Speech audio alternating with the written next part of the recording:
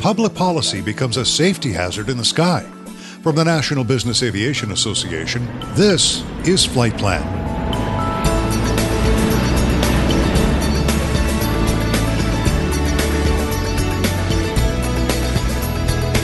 I'm Pete Combs with your trusted source for business aviation news.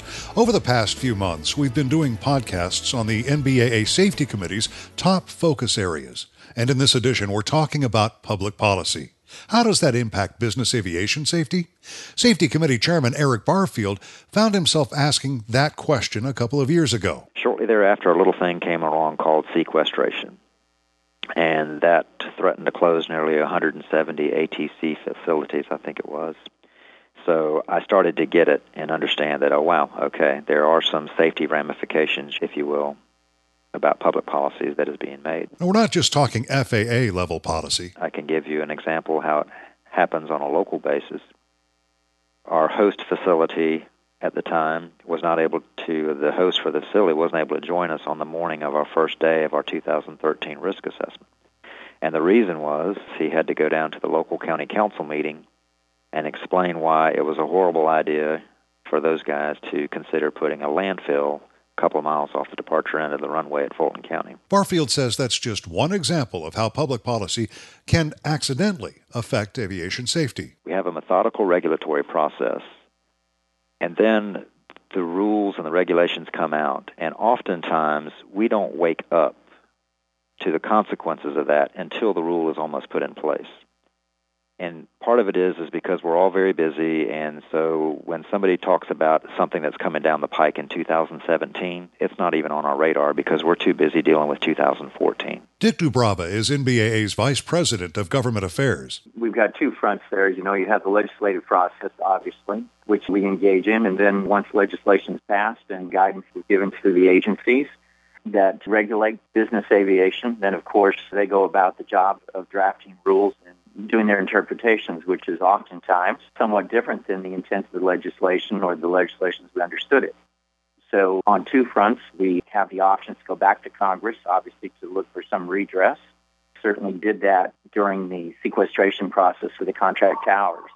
We put a lot of pressure, the entire aviation community did, on Congress to take a look at the impacts that were occurring as regard to sequestration.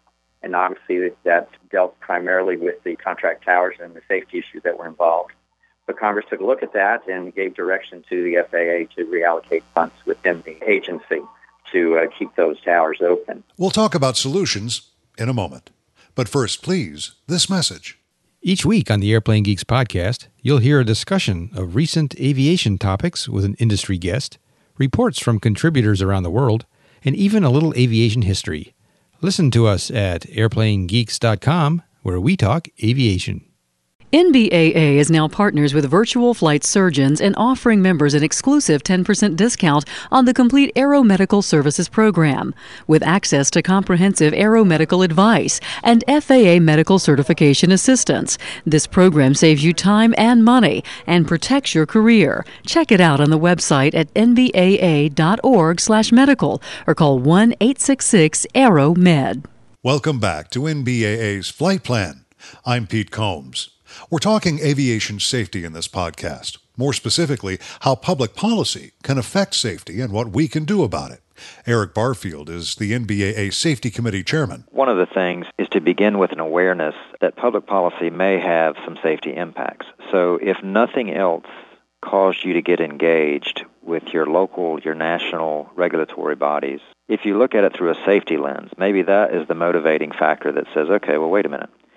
Now, if we're talking about user fees and I'm going to be required to pay X amount if I file an IFR flight plan, that's going to discourage me from filing an IFR flight plan, so I'm going to do VFR flying a lot more than I would, and maybe I'm going to start to cut some corners on safety.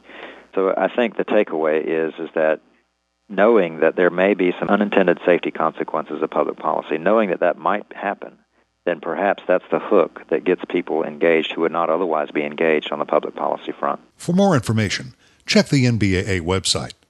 And that is the latest from the National Business Aviation Association. I'm Pete Combs.